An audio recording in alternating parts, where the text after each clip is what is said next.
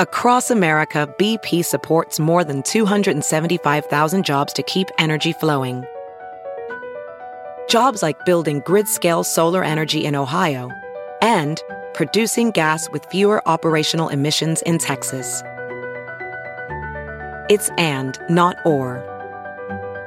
See what doing both means for energy nationwide at bp.com/investing in America. Have you heard you can listen to your favorite news podcasts ad-free? Good news. With Amazon Music, you have access to the largest catalog of ad-free top podcasts included with your Prime membership. To start listening, download the Amazon Music app for free or go to amazon.com/ad-free news podcasts. That's amazon.com/ad-free news podcasts to catch up on the latest episodes without the ads. Hey, it's the Thom Hartmann podcast brought to you by Cameron Hughes Wine. There's a little secret that most people don't know about the highest quality wineries in the United States and how they work. They'll say, as they start their year, okay, we're going to bottle, say, 5,000 bottles of wine this year. And so they overproduce for that, produce enough for maybe 6,000 bottles of wine.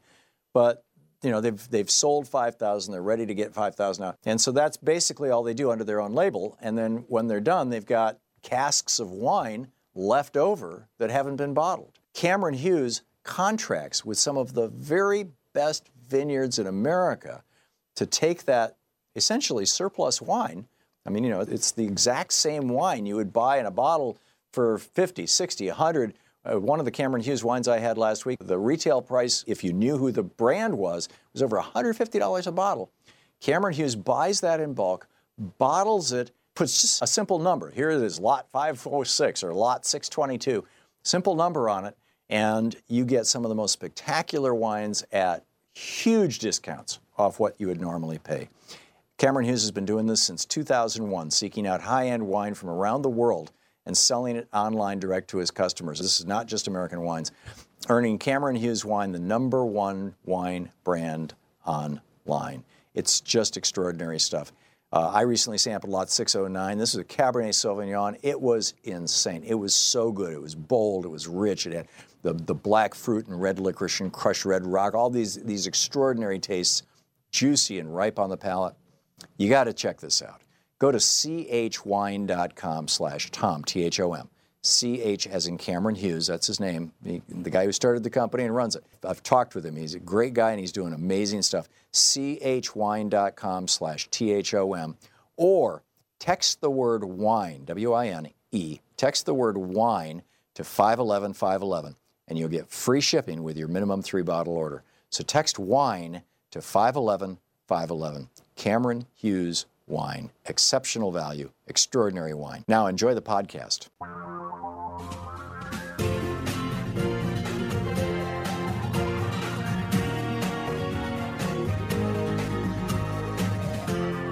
This is the Thom Hartmann Program. Greetings, my friends, patriots, lovers of democracy, truth, and justice, believers in peace, freedom, and the American way. Thom Hartmann here with you. So the Supreme Court, what a mess, right? Here we have Associate Justice Kennedy is resigning. He's saying, hey, I would like Donald Trump to pick my replacement. He was, after all, appointed by, as I recall, George Herbert Walker Bush. Might have been Reagan. I think it was 88, whenever in that year that was. So what do we do? I have heard Democrats, including Chuck Schumer, say, we should simply follow the McConnell rule. During an election year, there will be no nominations considered by the Senate. The problem is that the decisions of what the Senate does and doesn't do are not made by the Democrats right now. They're made by Mitch McConnell and the Republicans because they have 51 votes and the Democrats have 49 votes. So Mitch McConnell has come out and said, screw that, I'm not going to follow my own rule, or here's the qualification. My own rule had to do with presidential elections, not midterm elections. This is a midterm election. And so I'm going to go ahead and consider whoever, whatever crazy right-winger the billionaire class has told us that they want to have on, and, end of story. And by the billionaire class, we mean via the Heritage Foundation and the Federalist Society, which are funded by the Koch brothers and their other billionaire buddies. What you're looking at basically is the final takeover of America by the billionaires. That's what's going on here. You're not going to hear about it in any other media, but that's what the hell is going on. They have seized control of our universities. They're now teaching libertarian economics, and don't call it that, in econ classes all over the United States. They're teaching right-wing politics and political science classes all over the United States. You've got public schools paid for with your and my tax dollars that are teaching their children that the world is 6,000 years old and you can't trust science when it comes to climate change. I mean, this is broadly what's going on. The billionaires now control the Republicans, who control the House, who control the Senate, who control the White House, and now who control the Supreme Court. And pretty soon the billionaires are going to pick their Supreme Court justice, and we'll see. Now, there is some hope that a couple of Republicans, specifically Lisa Murkowski and Susan Collins of Alaska and Maine, respectively, two women in the Republican caucus who are pro-choice, will say no to Trump's Supreme Court nominee. You'll recall that in order to get Gorsuch through, Mitch McConnell blew up the filibuster. Democrats cannot filibuster this nomination. It's going to take 50 votes. And or 51 votes. And, 50 votes if 49 is on the other side. So, that's what's going on. And, McConnell is saying, tough luck, we're going to hold the vote. So now Democrats kind of have, arguably lost that argument that, we're just going to follow the McConnell rule. So I would suggest that they create their own brand new rule. Very simple, very straightforward. When a president is under active investigation by the Federal Bureau of Investigation for crimes, for what may well qualify as high crimes and misdemeanors, which may lead to his impeachment, that president does not get to pick a Supreme Court justice. Oh, he is? Oh, cool. Tom Perez is with us. Hey, actually, let me do a proper setup here. Tom Perez is the chairman of the DNC, and Chairman Perez, welcome back to the program. Hey, good afternoon, Tom. It's always great to be with you and your listeners. I'm calling in from Brownsville, Texas, where we are standing firmly with children and their families, the unconscionable ripping apart of families by the party that purports to be the party of family values.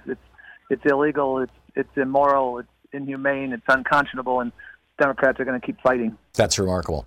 And you heard part of my opening rant there. I'm curious your thoughts on the Democratic Party's strategy to take on, what is inevitably going to be another right-wing crank. The billionaire class, I'm saying, has basically won. Another conversation I'd like to have with you. But do you think that the president should get a nomination for the Supreme Court while he's under active FBI criminal investigation? I can guarantee you, if Barack Obama were under active FBI criminal investigation for what may well be high crimes and misdemeanors, the Republicans would not have allowed him an appointment. No.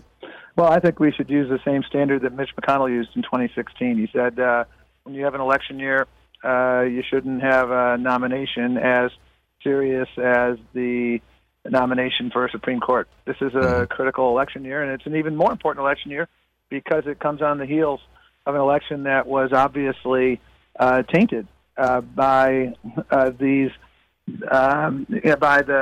collusion between the Russian government and the Trump. Right, which speaks to my investigation part. But how do Mitch McConnell controlled the Senate, so he could make up a rule and he could enforce his own rule. Mitch McConnell still controls the Senate. So how do you Democrats enforce the McConnell rule? Yeah, I mean, we fight like hell. We organize. You mentioned two senators on the Republican side who have historically fought for women's reproductive health. I mean, this is about the Constitution.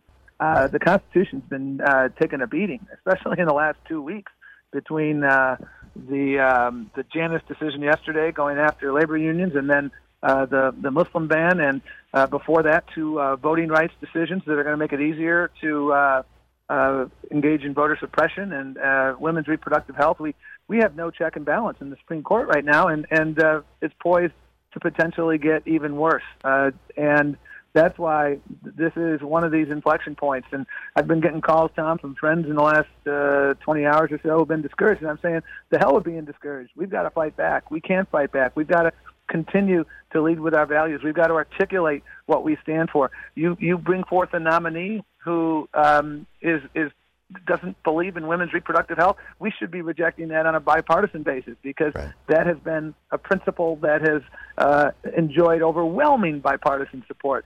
And so we have to keep fighting. This president does have a cloud over him, and there shouldn't be a nominee considered in 2018. Unfortunately, we don't have the votes right now, and so we're going to keep fighting and articulating these principles. But we've got to fight on multiple fronts here. And for me, one of the most important fronts we've got to fight on is we've got to keep winning elections, because this may be the most important midterm election in the last century. Because if we're going to try to address the issue of the courts, if we're going to try to address the effort to require citizenship information on the census, if we're going to try to repeal what's happening here at the border with the unconscionable and illegal separation of children from their parents, if we're going to make sure we're investing in workers. At my old job at the Department of Labor, we worked hard to implement a rule that ensured that when you worked overtime, you got paid overtime, and now they overturned that. We've been working hard to expand apprenticeship, and they're moving the clock backward on that. We've got to elect Democrats this November, not only into the federal offices of the Senate and the House, but across this country, because this is a 12-year election cycle right now.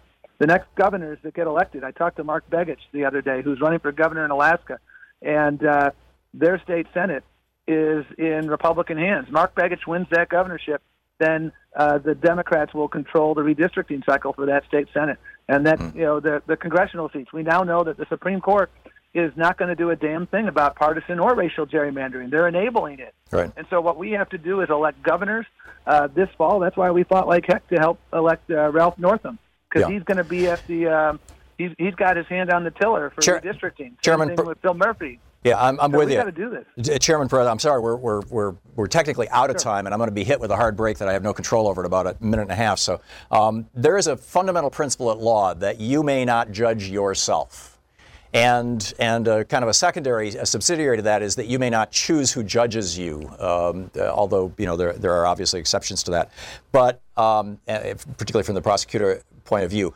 But there's Richard Nixon had to go before the United States Supreme Court when he refused to turn his tapes over, and they ruled against him.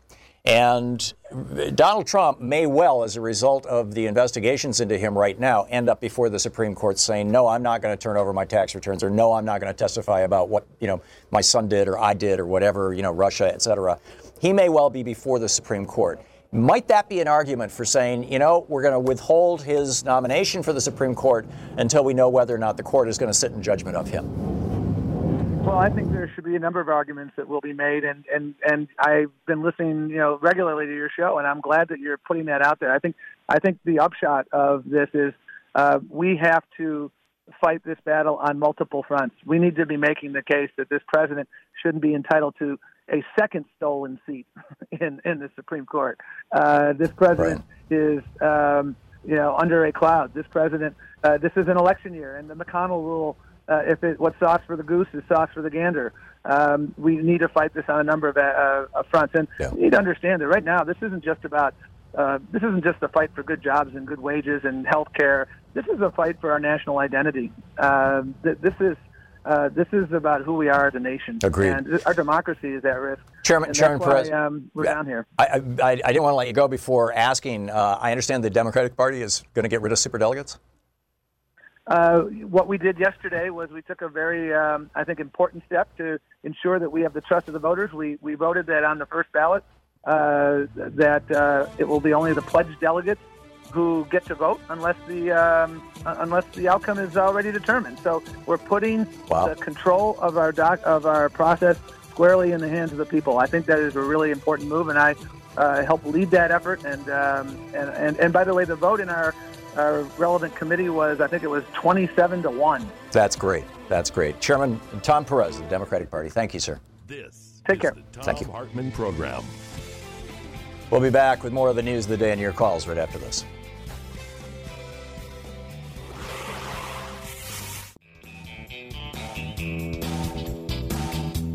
Welcome back. Thom Hartmann here with you. a lot of other stuff in the news I wanted to share with you here before we get to your calls at the bottom of the hour. I just got this email from Donald Trump. Dear Fred, Sarah, you know, as most of you know, I realize that we're constantly getting new listeners all the time, so sometimes I have to kind of repeat things to bring you up to speed. Back 2.5 years ago when Trump announced that he was running for president, and it started looking like, well, when he came out in saying that he was going to protect Social Security, Medicare, and Medicaid, and none of the other Republicans on the platform would. Obviously, he was lying. In fact, you know, Paul Ryan has already dropped a bill in the House that would cut Medicare, Medicaid, and Social Security. Trump hasn't said a peep. But anyhow, when he said that, and when he said that he was going to engage in trade wars to protect American workers and bring jobs back home, I said, these are positions that will resonate with the American people. These were Bernie Sanders positions. These were Hillary Clinton positions, at least the former. And I said, you know, there's a good chance this guy's going to win. So I sent $5 to the Trump campaign in the name of Fred Flintstone. And I've been, you know, to get on their mailing list. And I've been on their mailing list every day ever since. And virtually every day, I get an email from the Trump campaign. This is from their 2020 campaign, which they opened the day after he was inaugurated. Never before done in the history of presidencies. It's always been in the second year of the presidency. I've been getting these emails every single day, pretty much every single day. Occasionally I'll have a day without them. And they are just over the top.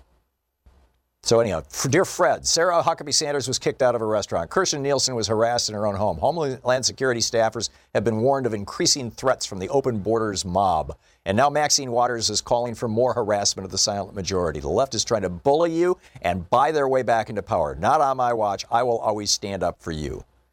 All right, the left is trying to buy their way back into power when the Koch brothers are committing, what, $400 million to this election? When the Mercers, the billionaire Mercers, are the only reason Donald Trump is in the White House? Not the only reason, the principal reason. He says, can we finally admit the truth? Democrats only care about equal rights if you're a liberal. But if you believe a country must have borders, the left doesn't want you to have a voice in America. It's time to defend our principles and the American agenda, the agenda America proudly voted for. Please make a contribution toward our end-of-quarter goal to show the left that we will not be intimidated by their vicious bullying. People are getting these things every day from a campaign committee, and they're believing this stuff. I got to tell you about what's happening with American farmers and the backstory to this. It's an amazing backstory. And let me look at my show today. We'll get into this in the third hour. The epidemic of suicide in the United States and how Britain foreshadowed this 30 years ago. You're listening to the Thom Hartmann Program. Call 202-808-9925. Stick around. We'll be back with more of the news of the day and your calls right after this.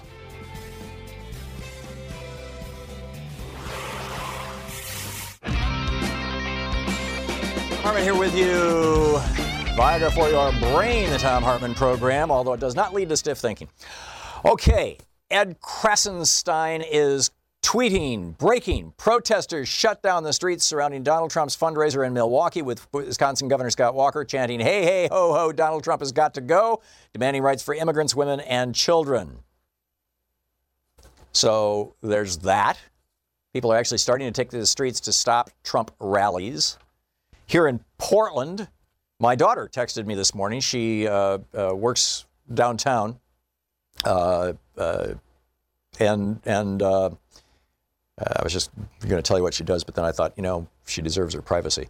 Anyhow, she works downtown near the ICE building, and police arrest. And she texted Louise and I saying, I can't get to work. You know, the streets are shut down. There's helicopters going overhead. It's a total mess. Well, and she didn't know why, and it turns out it's because for days now, for a week, roughly a week now, protesters have been shutting down the ICE building in Portland. And in fact, as I reported on this program last week, Portland's mayor, Ted Wheeler, came out in support of the protesters. But this morning, the police are cracking down big time. They arrested 6 people. They said protesters are delaying a bus leaving the facility, heading to the detention facility in Tacoma, Washington, presumably with asylum and seekers and refugees. And finally, in the context of, you know, the revolution, as it were, or the resistance, teachers are showing us the way in Oklahoma. This is from Jen Hayden over at the Daily Kos. Already some of the lowest paid in the nation. Oklahoma teachers haven't had a raise in 9 months. Before they went on a 9-day strike in April. Many of these teachers are forced to work 2 or 3 jobs just to make ends meet. It goes through this from the Associated Press. Our voices were heard tonight, says Sherry Connolly,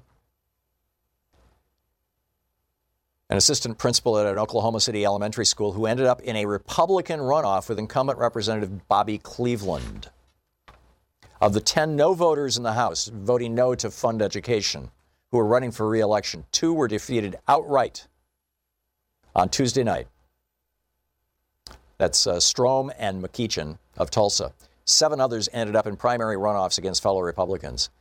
4 other Republican incumbents were also defeated on Tuesday, including one who lost to a 7th grade English teacher. This means 13 pro-education teachers could become new Oklahoma state representatives in 1 year alone. And these teachers in Oklahoma, knowing that Democrats don't get elected in Oklahoma, they're running as Republicans. And they're winning. I keep saying, I've been saying on this program for years, and I get criticized from some quarters. You say, hey, Republicans of goodwill, run for political office, take back your party. And people go, screw the Republican Party. No, people of goodwill, take back the damn Republican Party. Come on.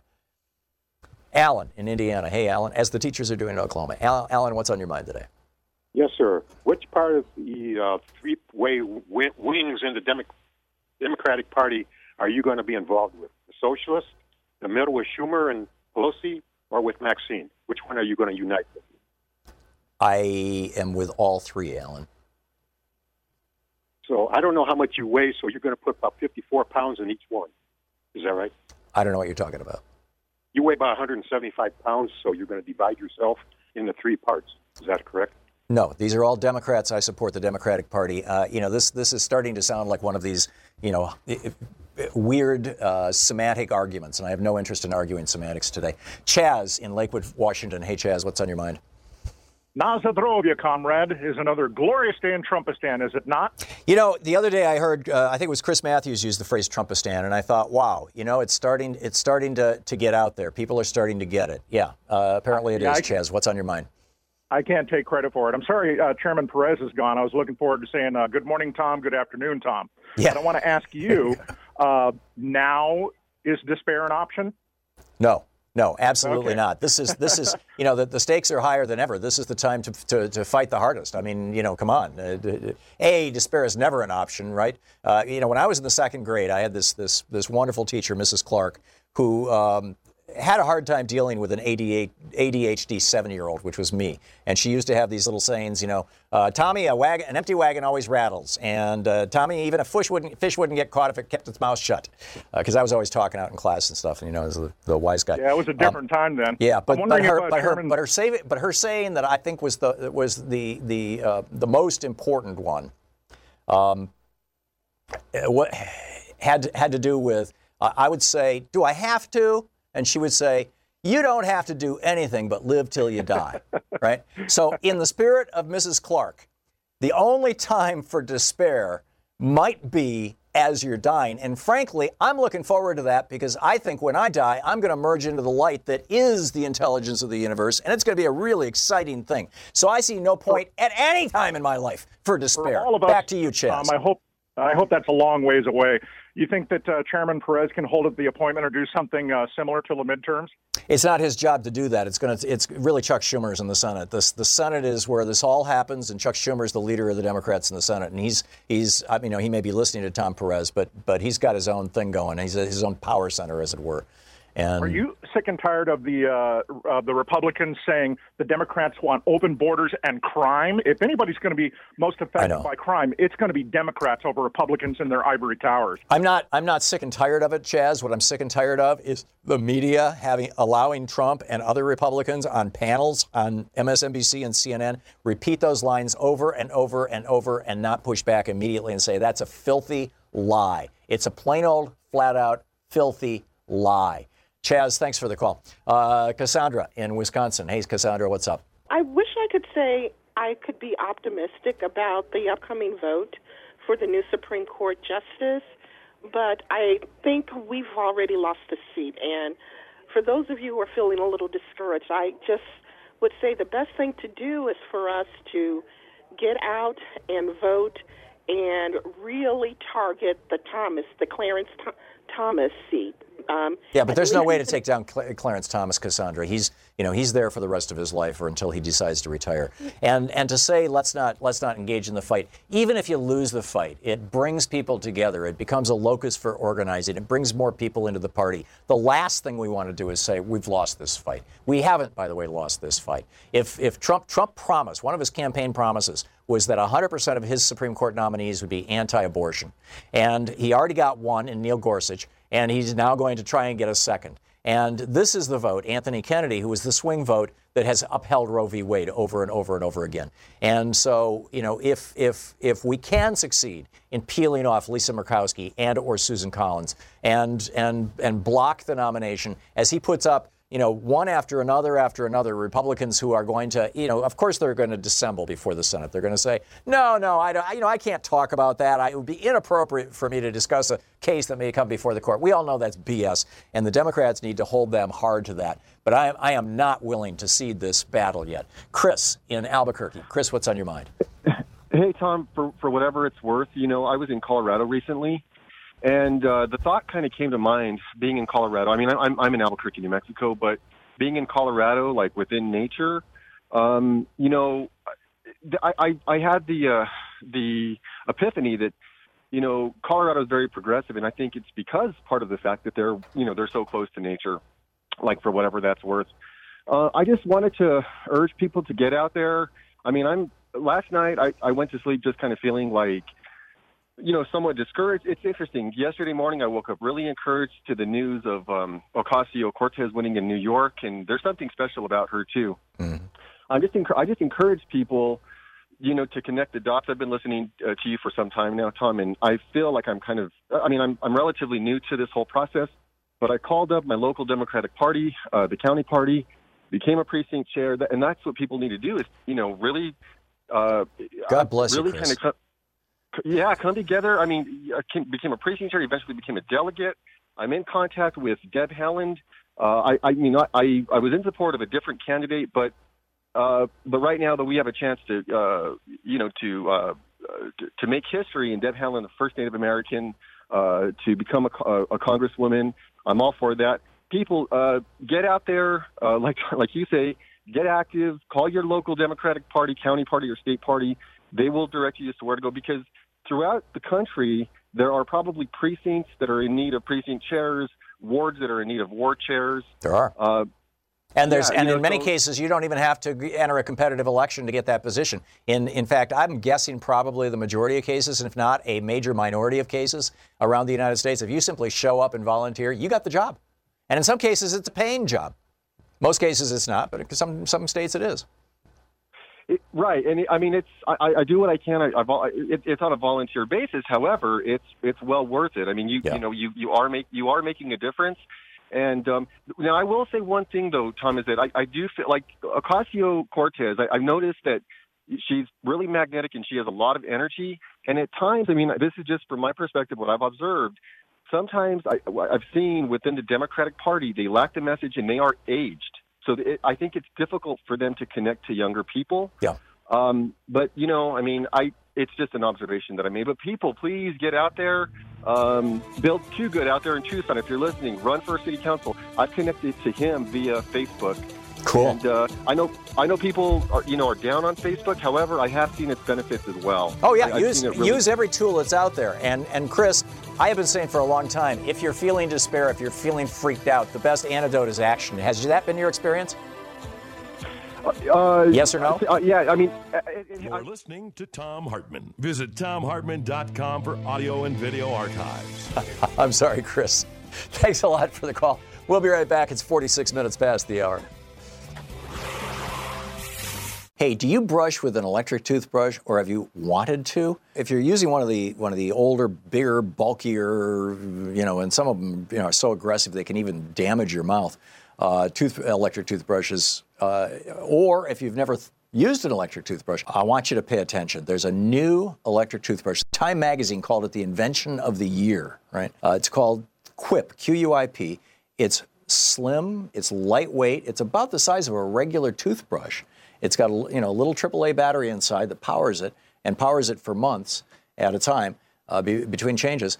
And it does a really great job. It aggressively cleans your teeth, but it does so in a way that's good for your gums and good for your teeth. It's the perfect 2-minute clean. So check this thing out. And it's great for traveling. It comes with a little tube that you can drop it into travel because, like I said, it's about the size of a regular toothbrush, much, much smaller than your big electric toothbrushes. And you can find out all about it at getquip.com/Tom. That's G-E-T, getquip.com/THOM. Getquip.com/Tom for more information. It's only $25, and they send you the refills, the brush heads that you're supposed to replace every 3 months. Every 3 months, they'll send those to you for only $5 free shipping. It's an amazing deal. Getquip.com/Tom.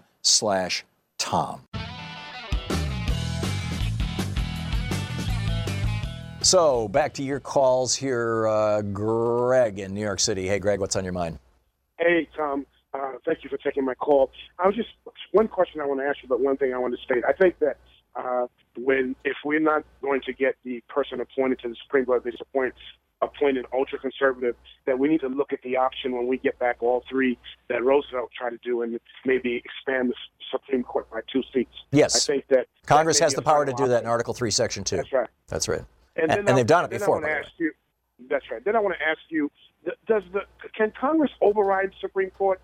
Can they do that? Yes, they can. Article 3, Section 2 says that the Supreme Court shall operate with exceptions and regulations provided by Congress. It hasn't happened in 240 years, but it's in the Constitution. Okay, thank you very much. I want to understand. Yeah, just pick up your Constitution, or look at it online, and read Article 3, Section 2, Paragraph 2, and you will see exactly what I'm talking about, and your eyes will bug out of your head, Greg. It's absolutely, hope-inducing, for lack of a better phrase. Lee in Florida. Hey, Lee, what's up? Good day, Tom. First-time caller. Thank you, Lee. I'm glad you said what I've been thinking for a while. I don't care what happens in this.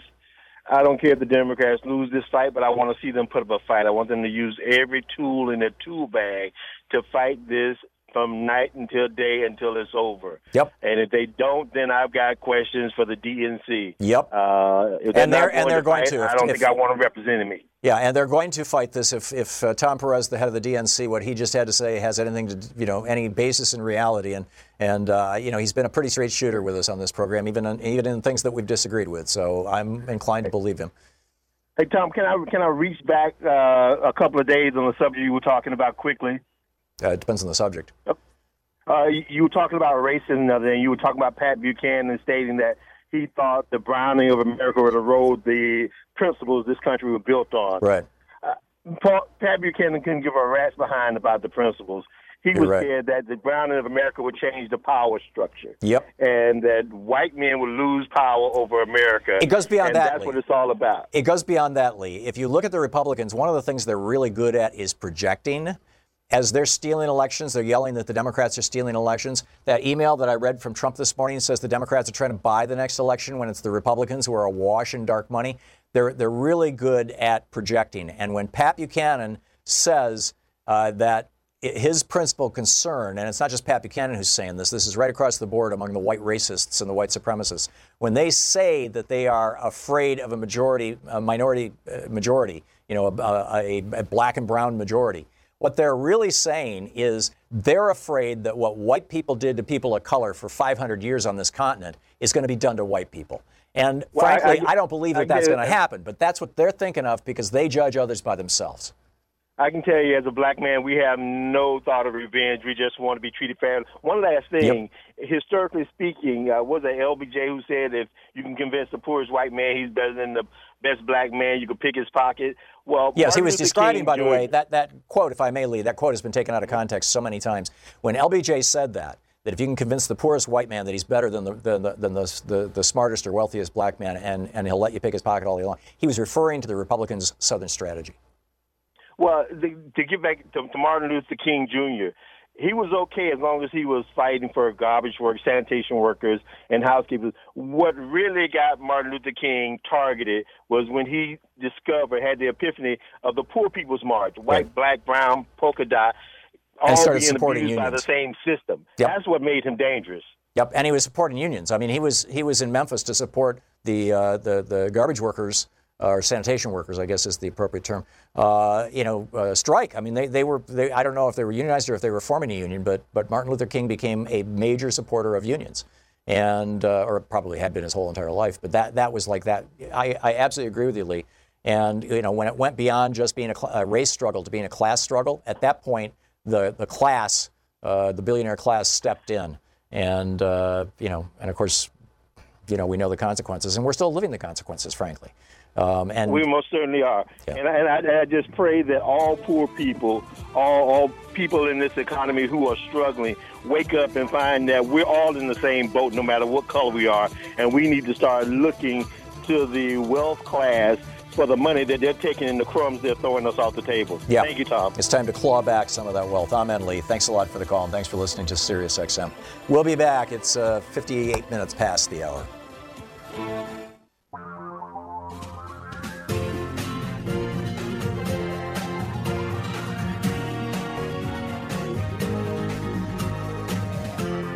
This is the Thom Hartmann Program.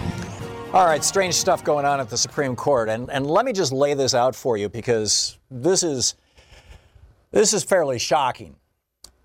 About 3 weeks ago, the Supreme Court, 4 weeks ago, the Supreme Court came out with a decision in a case called Masterpiece Cake Shop versus Colorado Civil Rights Commission. And they ruled that it was okay for this cake baker to say no to a same-sex couple. But the basis of the ruling, the reason that they've ruled on behalf of the cake maker was not, they said, because the cake maker had this religious right, blah-de-blah. It was rather because the Colorado Civil Rights Commission some people on the commission had made some snarky comments about the cake maker. In other words, they took the comments that were publicly made by the Colorado Civil Rights Commission and used those as the basis for their decision. To say to gay people, if a baker wants to discriminate against you, that's just fine with us. We don't care. That's just, it's all good. Then in Trump v. Hawaii, the civil rights case that was decided by the Supreme Court this week, in Trump v. Hawaii, they said, oh yeah, Donald Trump, sure enough, he said that this ban on immigration or visits from certain countries, this is totally legal. It's not a Muslim ban. Forget what Donald Trump said. It doesn't matter what he said. And yet it's literally, it's Trump v. Hawaii, right? I mean, it's Trump. It's one of the parties to the lawsuit, just like it was 3 weeks earlier in the Masterpiece Cake Shop versus Colorado Civil Rights Commission. It seems to me like what the Supreme Court is saying here is, if you're a Christian, we will bend over backwards to make sure that your right to discriminate is left intact. But if you're Muslim, your right to not be discriminated against is something that, we don't really give a damn about. On the line with us is Zonneveld, our old friend, the founder and president of Muslims for Progressive Values, MPV, is also a founding member of the Alliance of Inclusive Muslims, Muslims for Progressive Values website, mpvusa.org. And you can, of course, tweet Ani at ANI Zonneveld, Zonneveld. Ani, welcome back to the program. It's been a while. Yes. Hi, Tom. Yes, it has been a while, and it's unfortunate. It's taken such a sad story to get us together. Yeah. Amen. Amen. And I understand you're in Switzerland. Yes, I'm in Geneva at the Human Rights Council, where all the human rights events go, which the United States pulled out of last week. Oh, geez, you're right. But that's spectacular. And that, of course, accounts for why we have absolutely perfect Skype audio and video, because Switzerland has not destroyed net neutrality like the Trump administration has done. So anyhow, I wanted to get your thoughts on all this. The Muslim ban, the state of relations in the United States. How are the people of the rest of the world viewing us, since you're in Switzerland at the human rights fill in the blank the council there. Go off on a riff here, please, Ani. Okay, well, sitting here in the United States, here in Geneva, I was really, really stunned by the Supreme Court decision. I actually did not expect that. And I did not expect that specifically because of the precedent from which they made the cake master case decision. And the fact that fair enough. The civil commission made the mistake of being demeaning towards religion, and I assume that was going to be the basis from which they made the decision. They were going to make the decision for the travel ban as well, but the fact that they've completely ignored Trump's campaign promises and his disdain for Muslims and immigrants in general, it's really shocking. I'm deeply disappointed, and as an American, the one thing that we knew we could always count on was the judicial system, and I feel so betrayed as an American by this decision. Yeah. It seems to me that this is also to dance very lightly around the trope of Muslims as terrorists, but it seems to me, whether this was Muslims or any other ethnic group or political group or ethnicity, race or even country of origin, Italians, that when you begin explicitly discriminating against people, you empower the most radical elements among those people. Can you speak to that? Yeah, and that is, look, the travel ban that included, for the most part, the majority of them were all Muslim countries, North Korea and being the exception. Right, and Venezuela.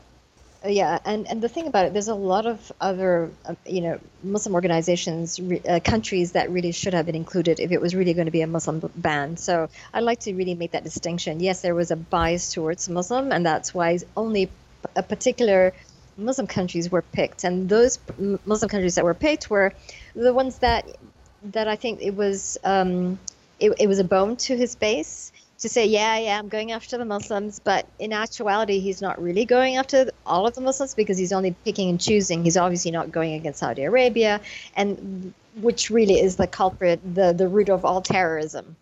So that this is the dishonesty in this policy. And if you're going to address the issue of security, well, it really doesn't address security, because for you to even apply for a visa, for you to secure a visa to enter the United States, it's a grueling process. Even for a tourist visa, good luck you as a young man, 27, with no property getting a visa to the United States. And it's also very expensive, not to mention the long interrogation process that you have to go through.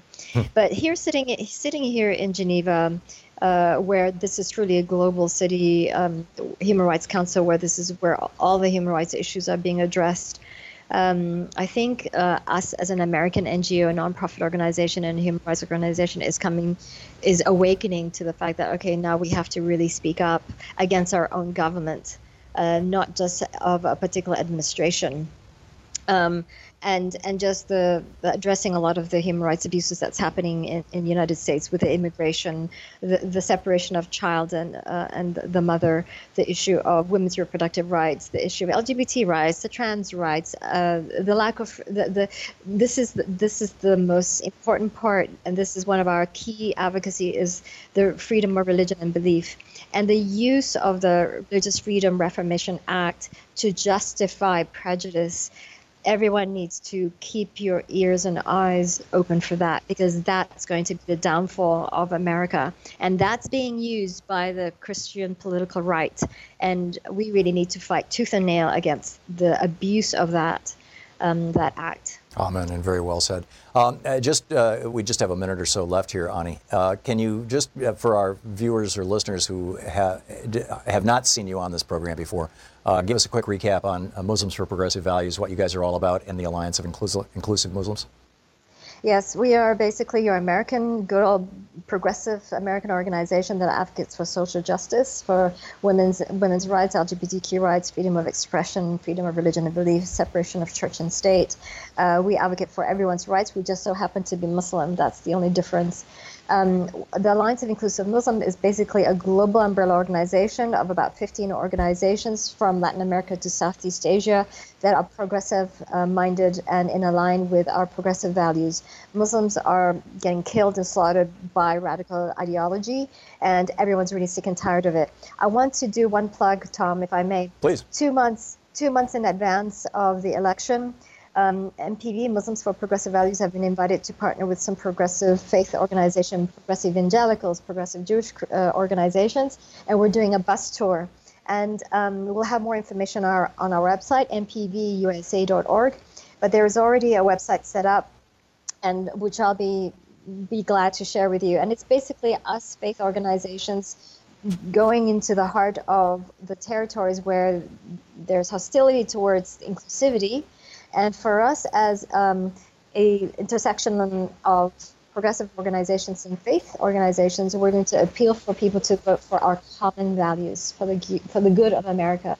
And that's what this bus tour is about. That is great. Did you want to share that website on the air right now, or did you mean that later on when it goes active, you'll share that with me and I can share it with our audience? If I may, I don't have it up in front of me, and I know we're running out of time. So yes. Okay. Great. Ani Zonneveld, the founder and president of Muslims for Progressive Values, mpvusa.org is the website. You can tweet her at Ani, A-N-I, Zonneveld, Z-O-N-N-E-V-E-L-D, Ani Zonneveld, or at mpvusa. Ani, thanks so much for being with us, and keep up the great work. Thank you, Tom. Thanks for having me. Always great talking with you. We'll be back with more of the news of the day and your calls right after this. You know, in the world of work, one of the most important things is one of the things that people probably think the least about until they have to sit in it, which is their chair. And the X chair is absolutely extraordinary. This is the new high-tech, in fact, they've got a brand new version. It's called the X3, the newest version of the X chair. It is comfortable, it is high-tech, and yes, I'll say it, it is sexy. This chair is extraordinary, and it will dramatically, consequentially improve your concentration and productivity because it's going to help your posture. And, you know, if you're not in pain and your blood is working, you know, flowing well, your brain is going to work well.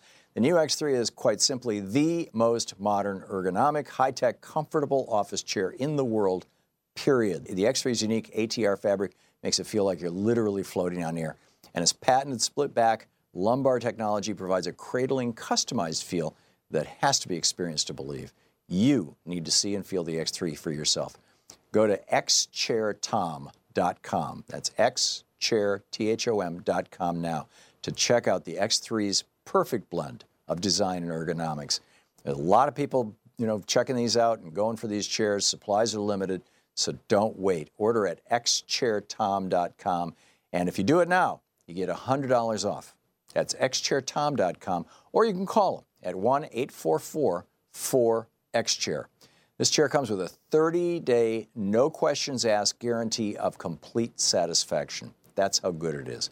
Go to xchairtom.com right now. Use the code TOM, T-H-O-M, to get a free footrest. xchairtom.com. Now back to the podcast.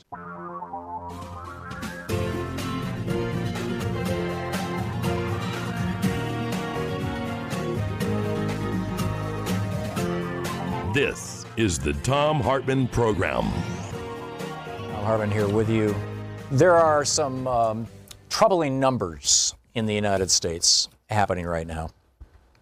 In the great Midwest, there are more people living on the coasts than live in all the rest of the United States combined. That's why the coasts are blue, the Midwest is red, and senators from states like Oklahoma have 30, 40, 50, 80 times the voting power of a senator from, say, California.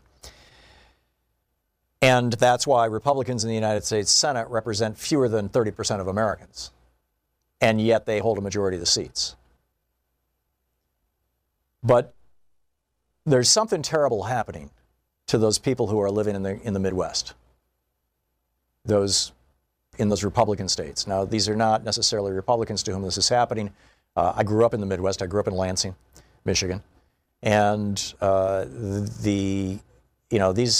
is no such thing as a red state or a blue state. There are, in every state, you will find people all across the political spectrum. You know, from Greens to Nazis. You'll find people in every single state. But what is happening right now in rural America is suicide. The suicide rate among American farmers is higher than it has been any time in the last 30 years, which is about how long we've been keeping track of those numbers. May well be higher than it's been since the Dust Bowl. This from Irina Ivanova, writing for CBS News. The unequal economy that's emerged over the past decade, and of course we all know it's not just the past decade, it's basically ever since Reaganomics took over America and the top tax rate went below 50%, which guarantees massive inequality. The only thing that maintains any semblance of equality in income in the United States, and the only thing that maintains a strong middle class, is a top income tax rate on top earners above 50%. And you can look at every developed country in the world and find that that's true. And when the UK and the United States both dropped their top income tax rates below 50%, in 78 with Thatcher and 83 with Reagan, what happened was both those countries became, the United States and the United Kingdom are the two most unequal. I mean, massively, like by an order of magnitude, by more than tenfold of any of the developed countries in the world because of these neoliberal Reaganism policies. So anyhow, back to her report. This is from CBS News. The unequal economy that's emerged over the past decade, combined with patchy access to health care in rural areas. Again, these are the states where the governors have refused to expand Medicaid. So if you are a farmer and you're having a bad year and your income is only going to be, $15,000, $20,000 this year or less, you're going to lose money this year. You have no health care because the Republican governors refused to expand it. Under Obamacare, to expand Medicaid. So because of these two things, Reaganomics and the attacks on Obamacare. Well, let me just read it straight. Here, this paragraph. The unequal economy that's emerged over the past decade, combined with patchy access to health care in rural areas, have had a severe impact on the people growing America's food. Recent data show just how much. Farmers are dying by suicide at a higher rate than any other occupational group, according to the CDC.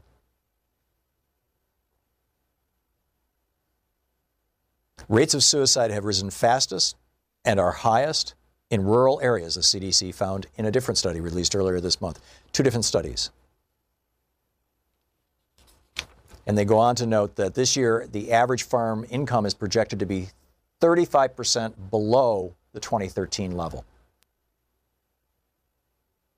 Now, there's a bunch of different things that affect that. It looks like the major variable here, and part of it, the reason why farmers are committing suicide in India has to do with Terminator seeds and Monsanto prosecuting farmers for saving seeds the way that they've been farming for 10,000 years. But the other thing is extreme weather events. Extreme weather events caused by climate change are depressing crop yields in the Midwest. It's fine to get rain, but when you get too much rain, your crop's drowned. It's fine to have nice hot summer days, but when you get too many in a row and you don't get any rain, your crops wither and die. And this is what happens with climate change. You don't get a uniformly warmer planet. What you get are greater extremes of weather, both hot and cold, both wet and dry. And it's killing farm income. Farm income is down 35% from just 5 years ago. And that in turn is killing farmers. They're committing suicide. Now, let's step into the Wayback Machine. And by the way, this is at the same time that the Republicans just proposed in Congress. I tweeted this out yesterday from the Washington Post. Paul Ryan, Mitch McConnell just dropped a proposal in Congress to cut $1.5 trillion from Medicaid, $537 billion from Medicare, $317 billion cut from infrastructure projects, $231 billion cut from student financial aid, $59 billion cut from veterans programs, and $4 billion cut from Social Security. Now, you can just imagine what Donald Trump would be saying right now if Democrats proposed that. But no, Republicans are proposing this, and everybody's absolutely silent about it. So let's step into the Wayback Machine all the way back to September of 2002, 18 September 2002. The British Broadcasting Corporation reported on a 100-year-long study in Australia and the United Kingdom.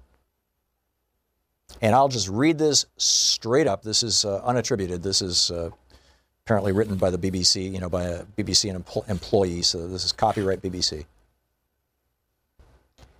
The suicide rate increases under conservative governments, research suggests. Scientists found the suicide rate increased significantly when a conservative government was in power.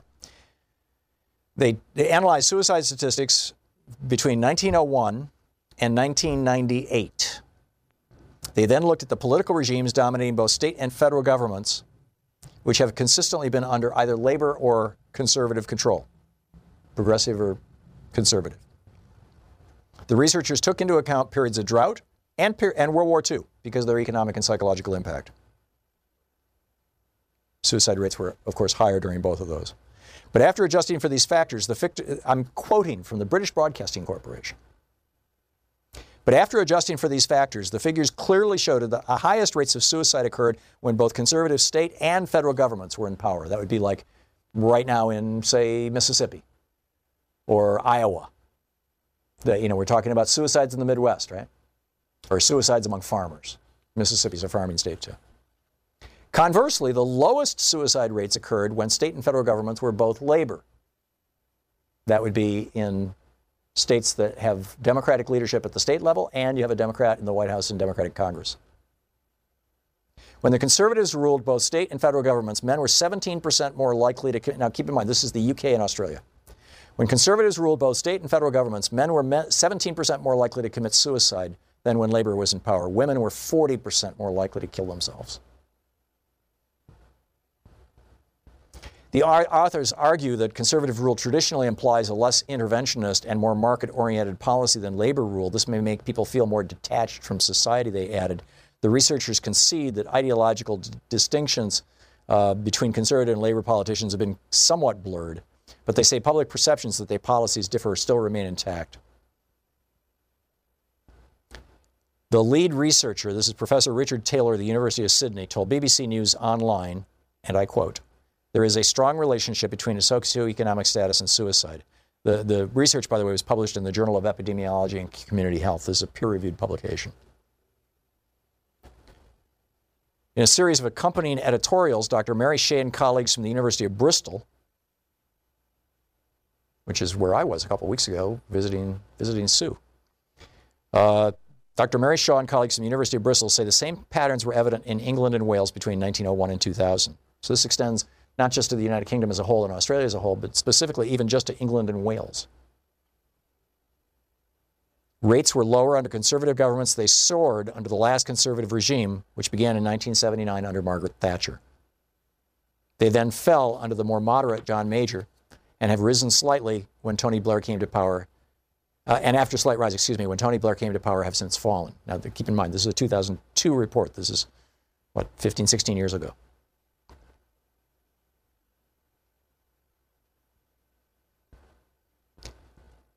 Interestingly, the authors point out that although suicide rates tend to increase when unemployment is high, they are also above average during the 1950s when Britain, quote, never had it so good, but was ruled by the Conservative Party. Again, I'm reading from the British Broadcasting Corporation. This is not an op-ed. This is a news story.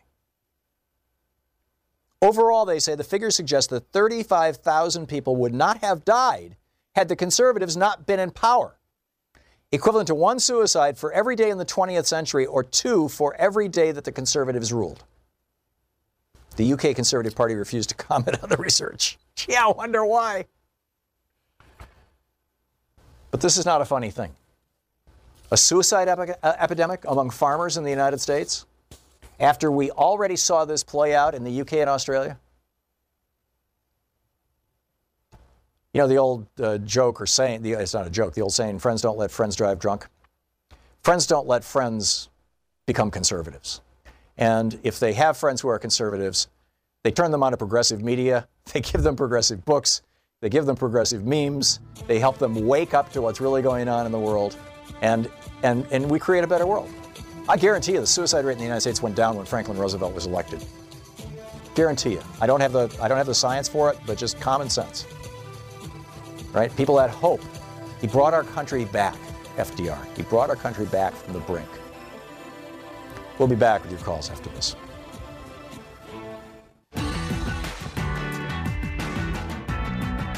Welcome back. Thom Hartmann here with you and Bob in Burlington, Vermont. Hey, Bob, thanks for calling. What's up? Tom, it's always a pleasure to talk to you. I want to go back to the farmer suicide thing. Sure. I'm immediately suspect of anybody that says Wikipediasts, but that point being lost. I want to follow up on what the next step might be when we talk about corporatization and with these farms. when you're a suicide, normally no life insurance, stress from the debt that probably caused it. Well, and many life insurance policies have a suicide exclusion clause. Yes. Most do, in fact. So how many of these private farms then fall into corporate hands? Corporate farming industry. I'm looking for the conspiracy angle here. Well, I'm wondering how many of them. I mean, you'll recall during the '80s when Reagan allowed for the massive consolidation of the big ag companies, that one of the first things the big ag companies started doing was buying up farmland, and they would go into a farming community where there's, say, 300 farms, and they'd buy up 100 of them. And they would then start selling their products, their produce, at below market prices. They would lose money on it and progressively drive all the farmers in the neighborhood, in that town or in that county, out of business. And then they would buy their farms out of bankruptcy. And that became such a crisis as a result of Reagan's policies to begin with, the predatory practices of the big ag companies, and the Reagan administration's absolute unwillingness to do anything. If you're old enough to remember, in 86, 87, 88, as I recall, Willie Nelson was doing Farm Aid. They were doing these fundraisers in farm country because of these Reagan policies. You and I are the same age. And I think back to, well, I'll just cut to the quick. I think the antitrust elimination, we talk about how planful and long-term the Chinese are.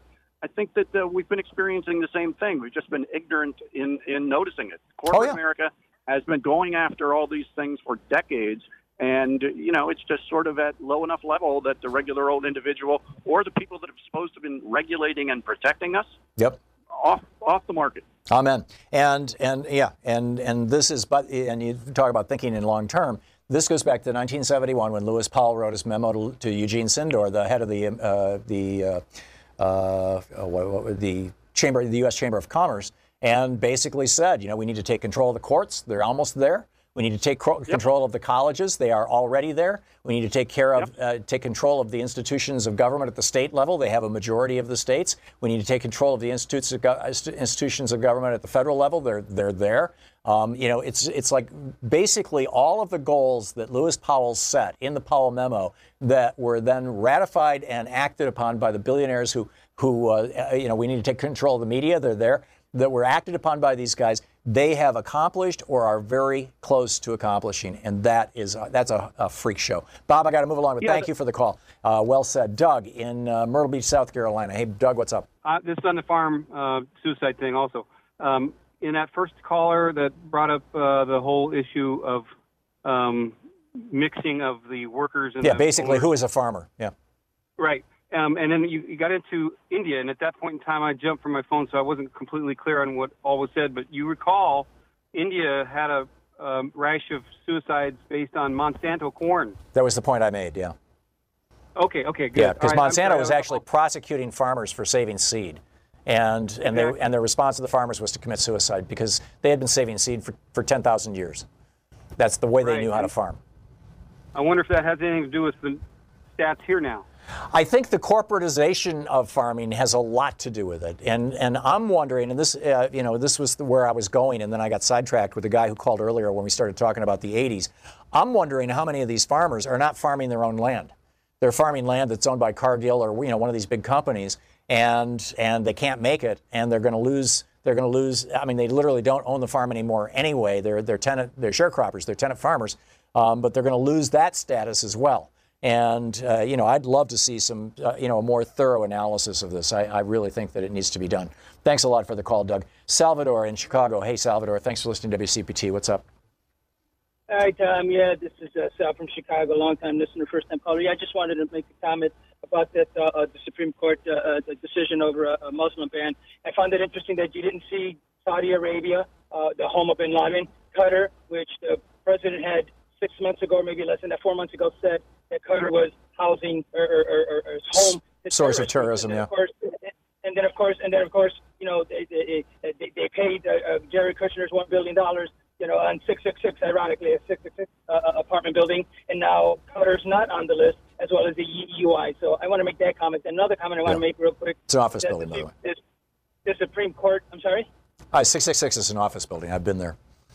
But and then there's also and also regarding the effects of the Supreme Court decision over this Muslim ban. Even before, even with the 1.0 Muslim ban, my daughter goes to MSU, Massachusetts State University. She's studying master's degree. Her professor is a Massachusetts professor as well as MIT. She's a Middle Eastern-looking lady. She's about 5 feet tall, under 100 pounds. She's walking out of the store just outside of Massachusetts, and two big white guys stand in front, and they make her go around her. And I thought, you know, how disgusting.